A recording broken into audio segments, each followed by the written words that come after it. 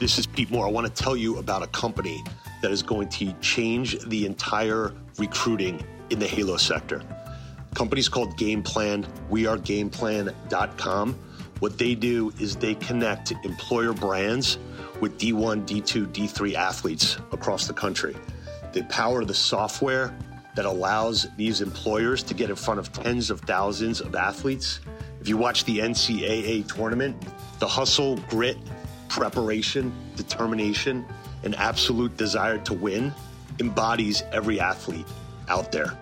Now you're going to be able to put your brand in front of those athletes, start to get them to understand after their college career, they can get into the Halo sector, go work at a studio, a health club, a fitness equipment company, supplements, anything related to this industry. They can now parlay those skills and bring it into the sports and fitness industry, that we are going to have the best athletes become the best employees and create the best companies. And that is the future of Halo. 123 Halo. We are GamePlan.com. Check it out.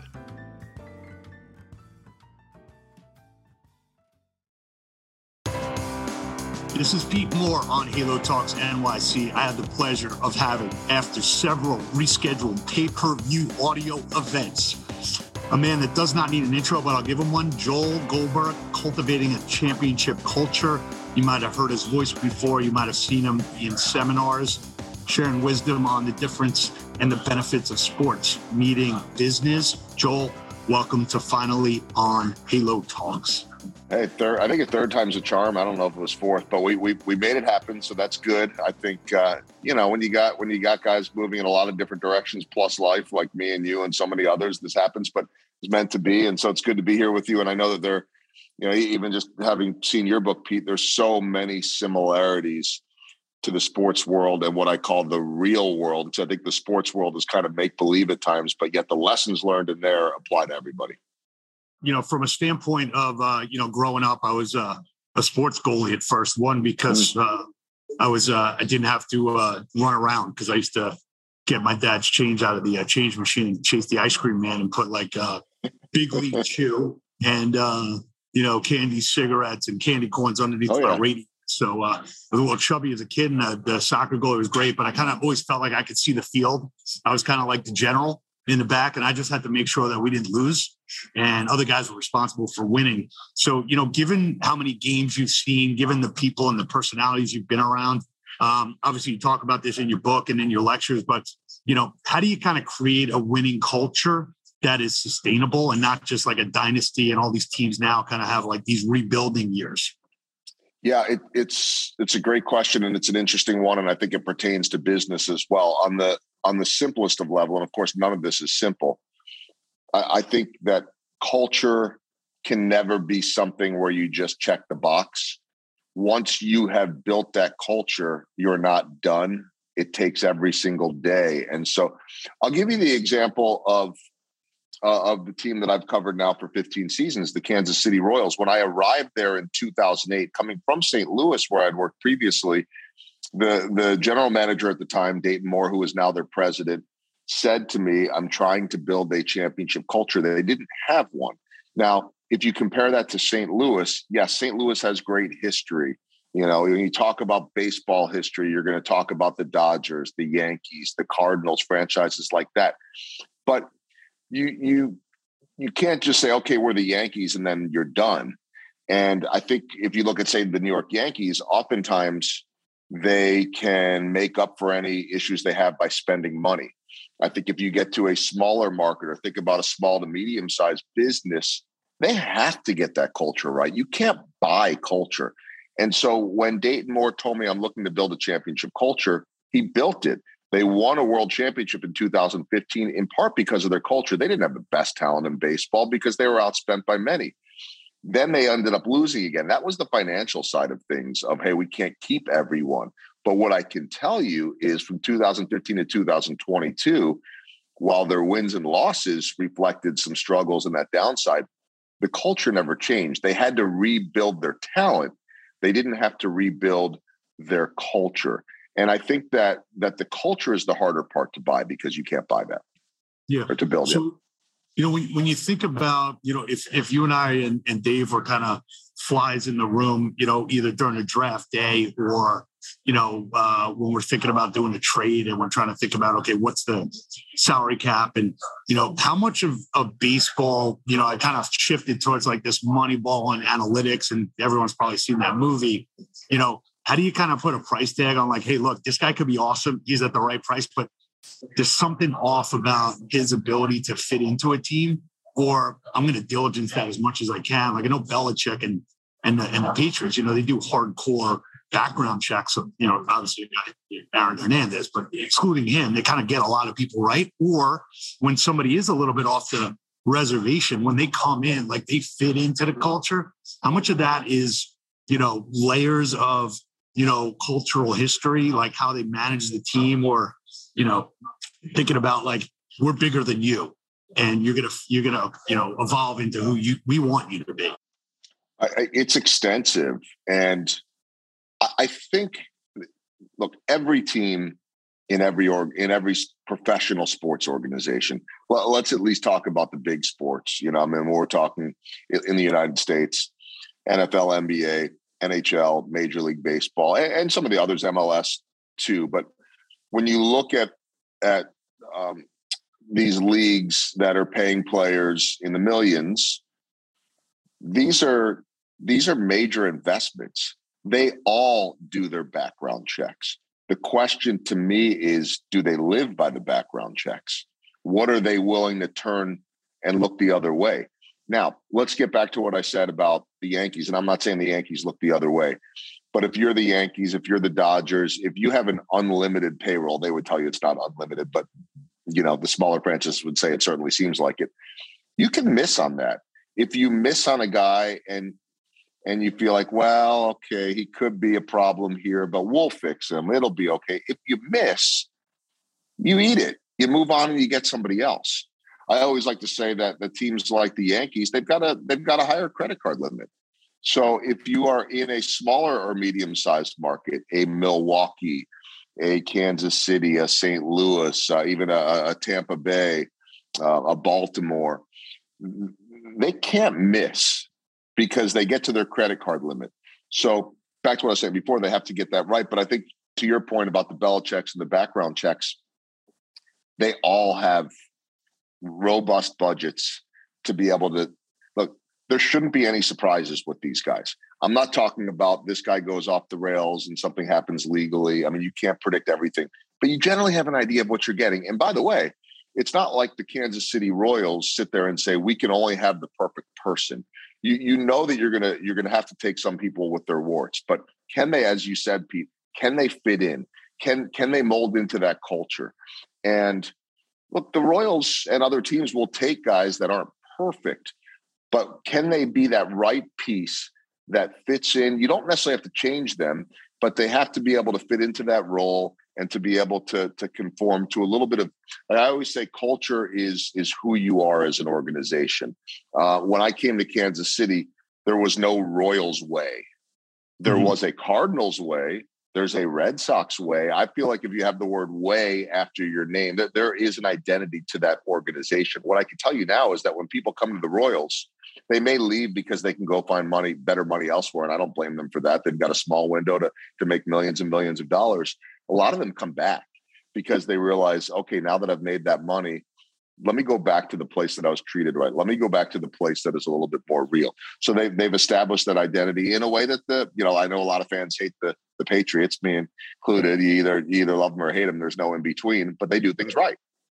Yeah. So before we move on to the business analogies, and if you're comfortable talking about this, but Cleveland Browns, who's got a lot of history, I would say over time, kind of moral and ethics, they've done the right thing. If you look at the coaches that are head coaches in the league, a lot of them started at the Cleveland Browns.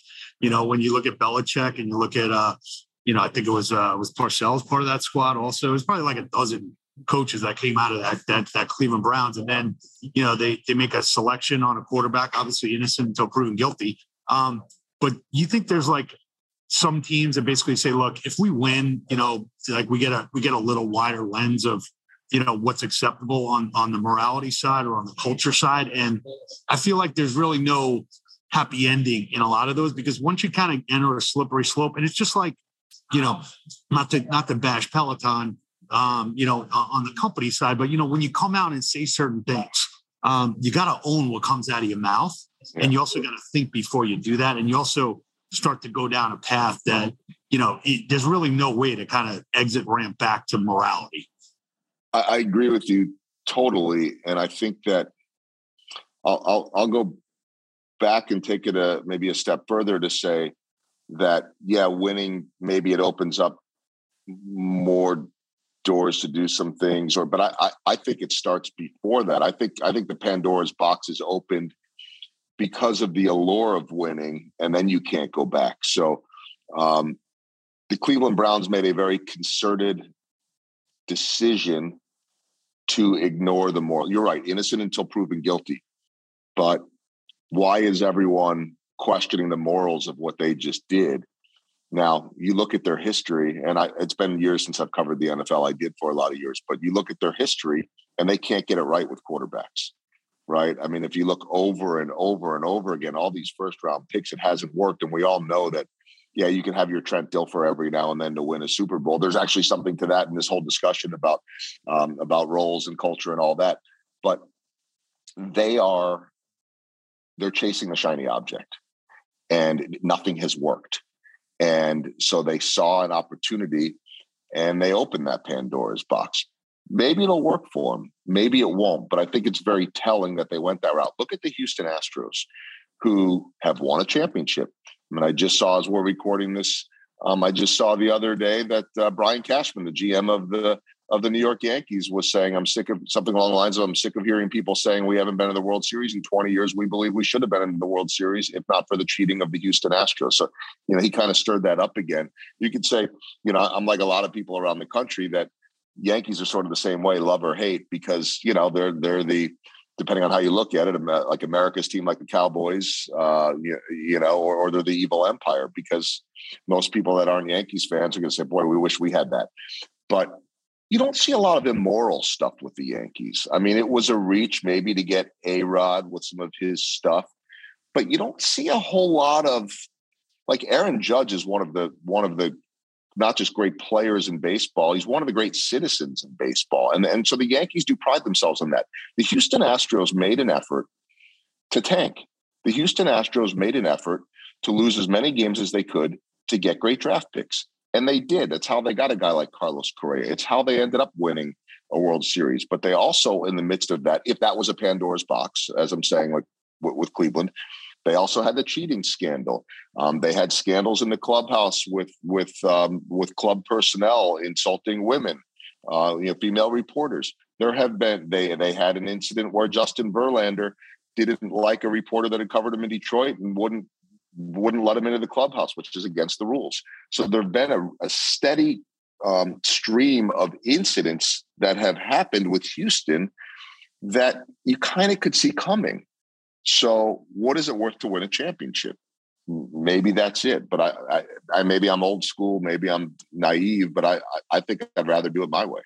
Yeah, no, I agree. So, as you see some of these teams that have the Royals way, the Cardinals way, and somebody comes to you and says, "Hey, Joel, I'm starting up a company. I've got, 2 employees.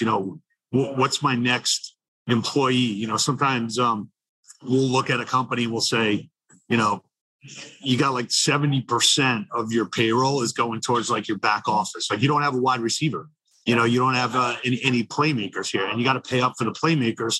At the same time, you've got to control how they operate. And, is there, on most checklists I see, or some of the case studies that they have people do, it's not based on this culture. And have you seen companies either use some kind of tools or techniques, or, stop and say, "Hey, look, this guy's great. He's the top sales guy at Salesforce.com. We run a software company. Let's go and get him at all costs." Or you say, "Hey, look, that's great, but we did some digging, and the reason why he's looking for another job is because he's not very popular, or he's not a team player." You see this in banking a lot, where there's rainmakers, and they're making rain, but they're also creating a lot of carbon dioxide in the process. I mean, that stuff all has an expiration. They might make rain until they don't, and they've disrupted everything around you. So that to me is like a little bit of what I was saying. You go back to Deshaun Watson in Cleveland. Maybe it'll work out, and I don't know. Maybe that's the price that some are willing to pay to win. I mean, that is a profit first, people second type of approach. It works for some. Maybe again, I'm naive. It doesn't work for me, but I think to me, the best companies, and I've seen this in sports, I've seen this in business, will say, okay, this is the role we need to fill. So, okay, we need that wide receiver. Ooh, and here's our star wide receiver. Where can we go find the next Jerry Rice? Where can we go find the next Terrell Owens? Now I'm talking about two different types of guys there, right? But are you willing to take on the baggage of that star banker, that rainmaker? Or can you long-term be more sustainable and better by taking someone? This is not a nice guys finish last or nice guys finish first, nice guys finish last type of thing.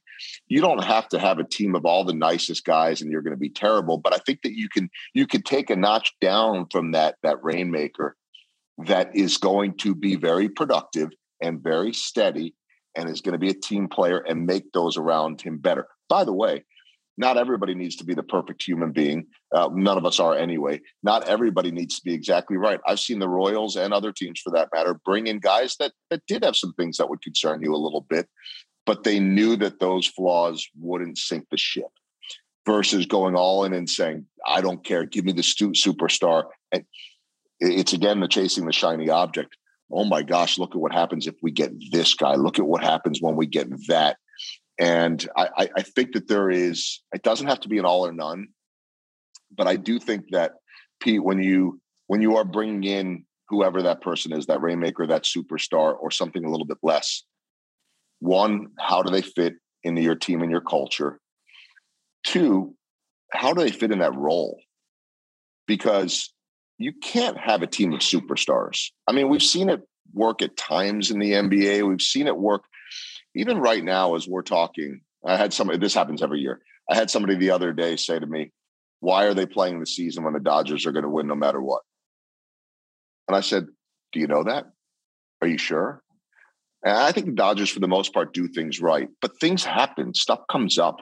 I mean, the Dodgers had the Trevor Bauer mess on their hands, and I don't know where that's going. So things don't. And by the way, I don't know anyone that could have predicted what was going to happen with Trevor Bauer. But I can tell you that guys around the league would grumble about him, just about some of his idiosyncrasies and some of his quirks. And I mean, I saw the last game that he ever pitched for Cleveland, and it became a very infamous one. He was pitching at Kauffman Stadium against the Kansas City Royals, and the Royals were just blasting him. And this is one of the best pitchers in baseball at the time. I mean, he's a Cy Young candidate, and every now and then you're going to have a bad day. And I think they got him for like 8 or 9 runs. I think it was a Sunday afternoon, and he gave up a home run, or the umpire threw the ball back to him, and Terry Francona, the manager, comes out to get him. And this was seen all over the place. He grabs the ball, and from the mound, he chucks it over the center field fence just because he was ticked off at himself. And his manager's coming to replace him, and the ball he's supposed to give his manager, he chucks over the fence, and Terry Francona pulls him. And I'm getting off on a tangent, but it's a worthwhile one, I think. Francona, usually and Francona is a future Hall of Fame manager. The manager usually gets the ball, they wait, they give it to the next reliever, and then they go off, right? He never gave the ball to the next reliever. He was tailgating Bauer the whole way off and followed him right up the stairs. And we were in Cleveland a week and a half later, and I went to Francona and I said, Tito, I called him Tito. I said, I got to ask you something, and because this is a good lesson for business too. I said, you followed him right off the field. And that typically isn't something that would be done. Tell me about that. And he said, I typically would praise in public and criticize privately. And I did follow him up the tunnel, so nobody saw what I said to him, but they saw me going there. He said, but he embarrassed himself and his 25 teammates at that point. I had no choice. All eyes were on me, and I had to address it in that moment. And I was really impressed because then we ran the post-game clips in our post-game show, which is what I host, of Bauer. We rarely, if ever, would run the sound bites and interviews of the other team. We're Royals. We're not Cleveland. And it was this heartfelt 2-minute apology from Bauer. And it became very clear to me from a leadership standpoint that Terry Francona got to him immediately and explained to him what was acceptable and what wasn't. And it was squashed because he handled it right there. So there was a great leadership lesson there. However, they did trade him a few days later, and now you see what has happened over and over again. So the point, Pete, is that you can get the superstars. I'm not saying you can't take someone with warts, but generally when they have those signs early on, something's going to come up. Do you want to go that route? Yeah, that's a great lesson. I do remember that as well. One of the things that I always loved about baseball is all the fan appreciation days. So I go there, I get a bat, I get a helmet, I get maybe like one of those little helmets that you put the ice cream in. When you think about companies doing things for their clients or the amount of volunteer work that athletes do in the community, and if you actually did that same amount, I mean, we don't do enough of it. We do something with the FDNY, and that's more of a, moving equipment from commercial clubs, but we're not actually allocating, let's do 4 hours or 6 hours and, go clean up Central Park, or let's go, to a children's hospital or what have you. Do you see maybe given people going through COVID and people wanting more connectivity either to their teams or to people or to their communities, that maybe there's some things that we can learn from what the sports and athletes are, I would say, required to do. But every time I see these guys in it, like, they love it. Like, they're not, this isn't like an obligation. Like, this is like it's like a treat. So how are some of the things that you've seen in the community evolve, and how can we liken that to what we should be doing maybe more in business? I think so, like what you just said, and it brought back, those images and memories as a kid. And I could taste the Carvel ice cream too, which we don't really have a whole lot of in the Midwest. I grew up out east, outside of Philadelphia, before moving to the Midwest when I was 13. But as a kid, you love that stuff, right? The little helmet, the mini bats. There became a point where you couldn't give all that stuff away because people were throwing it on the field and all that. But my point is, most of those giveaways, they're not that expensive. It's cheaper stuff, but kids love it, right? And then for the adults, what do we do as adults? We get it and we say, this stuff's cluttered. Other than maybe like a cool bobblehead or something, it clutters your stuff. Eventually you throw it out. There's not a whole lot of meaning to it, but a great memory for the kids. So when you talk deeper in terms of community, in terms of your employees, to me, it has to be something a little bit more meaningful than that.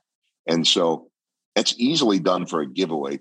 I always say people love free stuff. We all love free stuff. By the way, the millionaire athletes love free stuff too. We all love being spoiled by things. But when what you do, and you talk about FDNY or any charitable, organizations that companies or people are working with, people remember experiences.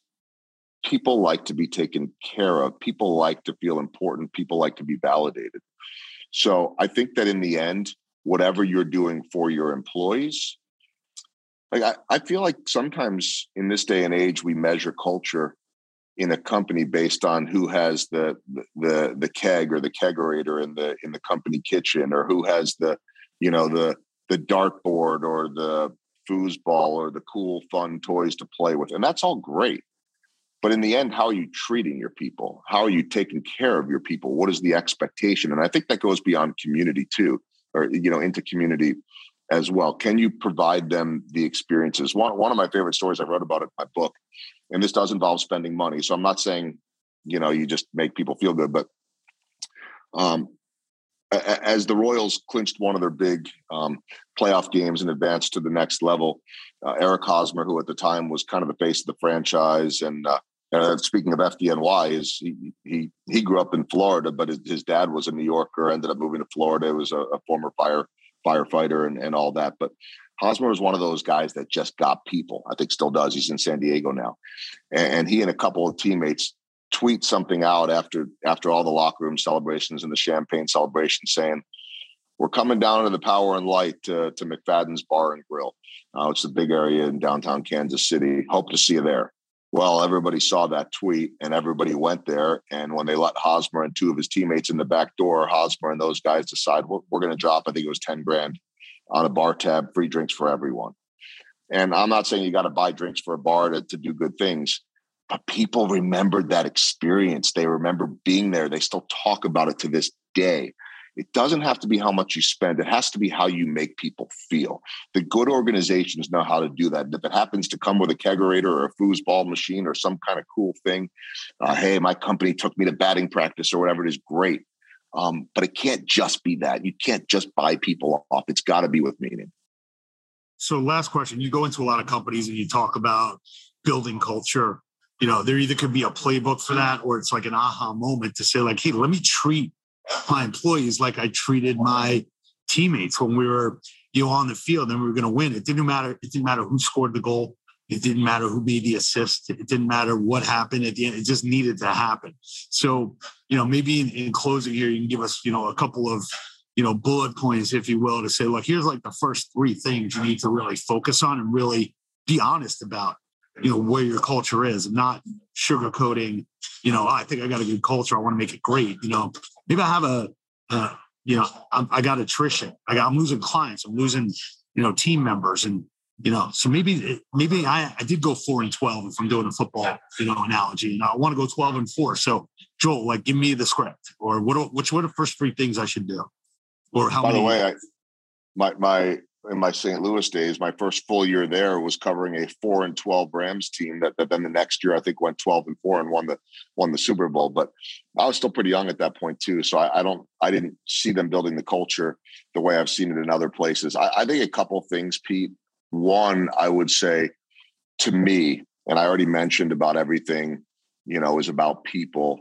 I think that when you remember that the late owner of the Kansas City Royals, who passed away, it's now been a year and a half, longtime CEO of Walmart, would always say to me, everything you do in life is about people.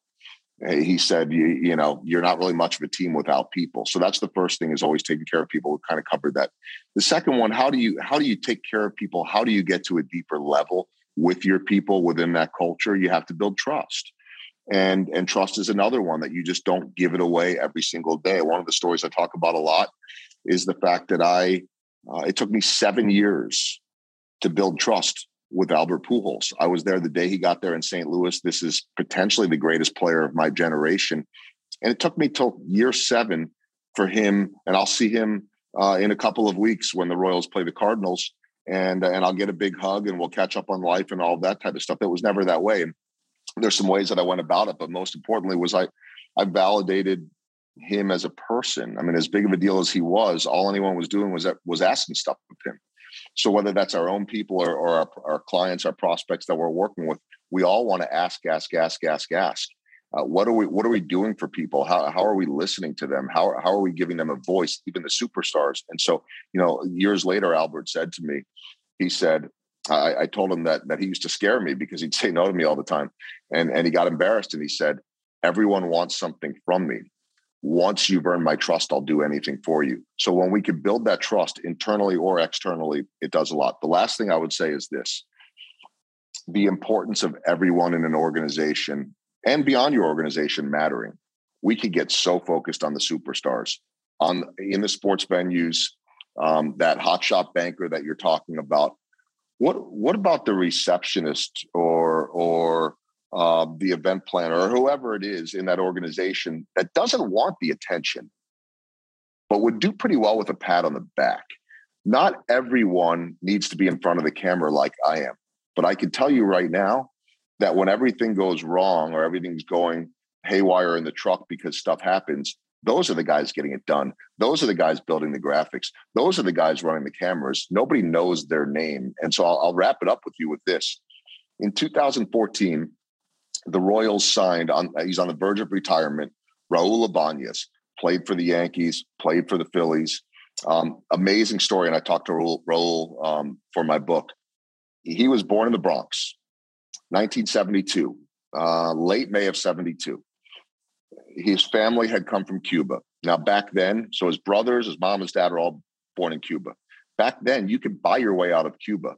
It was really, I don't know if it was simple. Instead of having to jump on a boat, you would work for the government. So his dad was a high-level, high-paid chemist. And he made the decision for the freedom of his family to go pick sugarcane in the sugarcane fields, and essentially went from a high-paying, highly respected job to going to the Bronx to doing, some more lower-level jobs. He was a smart guy and, kind of starting as an immigrant again. So here's Raul, who, by the way, born in the Bronx and 40 years later, as a 40-year-old, comes in a playoff game against Baltimore and pinch hits for A-Rod in the ninth inning, hits a home run to send the game to extra innings, and they end up winning it. There's a role. This guy is just a role player at that point. Now he comes to Kansas City. In 3 months, he's cut by Los Angeles, the Angels. The Royals pull him in. He had been there early in his career, beloved in every clubhouse, all over Seattle, Philadelphia, New York, Kansas City, on and on and on, Los Angeles. And bilingual, everybody loves him. But, he bats 188 with 2 home runs for the Royals before retiring. He's not even on the playoff roster. They make the playoffs. They end a 29-year drought. Why does every player on that team from 2014 credit Raul Ibanez for getting there when he wasn't even on the playoff roster? He had a role. He played that role. He was that mentor. He was that calming influence. He was that veteran presence. And so I said to him, in July of that year, a month after the Royals get him, they've lost 4 in a row. They're playing terribly. They're in Chicago. This was the year that they're going to end the 29-year playoff drought. They're the young team that everybody thinks can finally do it. And since 1985, and they're playing terribly. He calls a players-only meeting, which doesn't happen a whole lot. He gives a rah-rah speech. He's a pretty quiet guy, letting these guys know you're better than you realize you are. We have more talent. We have more relief pitching. We have more defense. I've got friends all over the league that are scared to play us. And they go on to win something like 27 of the next 32 games. And those Royals players will tell you that he was one of the main reasons. So he gave me a quote where I said to him, how did you know it was the right time? He said, timing is everything, and you got to earn that trust and that respect. He said, reading the room is about feel. It's understanding when and where, having the empathy piece to know that guy doesn't want to talk today, and knowing the different personalities. If you're a bull in a china shop, you never notice. He knew how to read people. He knew how to find the right timing, the right moment. Every organization needs more people like that than the superstars or the guys that come with the massive problems in the Pandora's box that I mentioned. You can't put a value on that. It doesn't cost as much as the others. That, to me, is that other step, having people that understand their roles and respecting those people.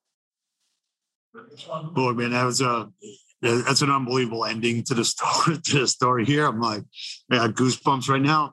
I hope our listeners really just digest this and just think about how powerful your organization can be if you stop and think about who's in it, how you treat people, what you're trying to, what results you're trying to get, and playing the long game and bringing in the right, personalities and listening, to make that happen. So, Joel, great to talk to you. Great to see you.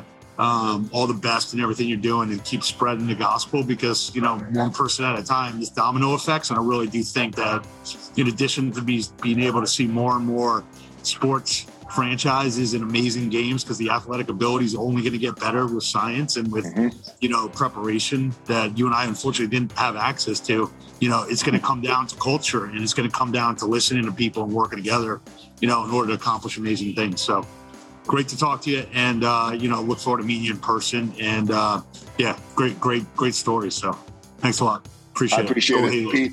Yeah, Pete, thank you. Go Halo. Dave, thank you. Thanks for having me on, guys. Glad worth the wait.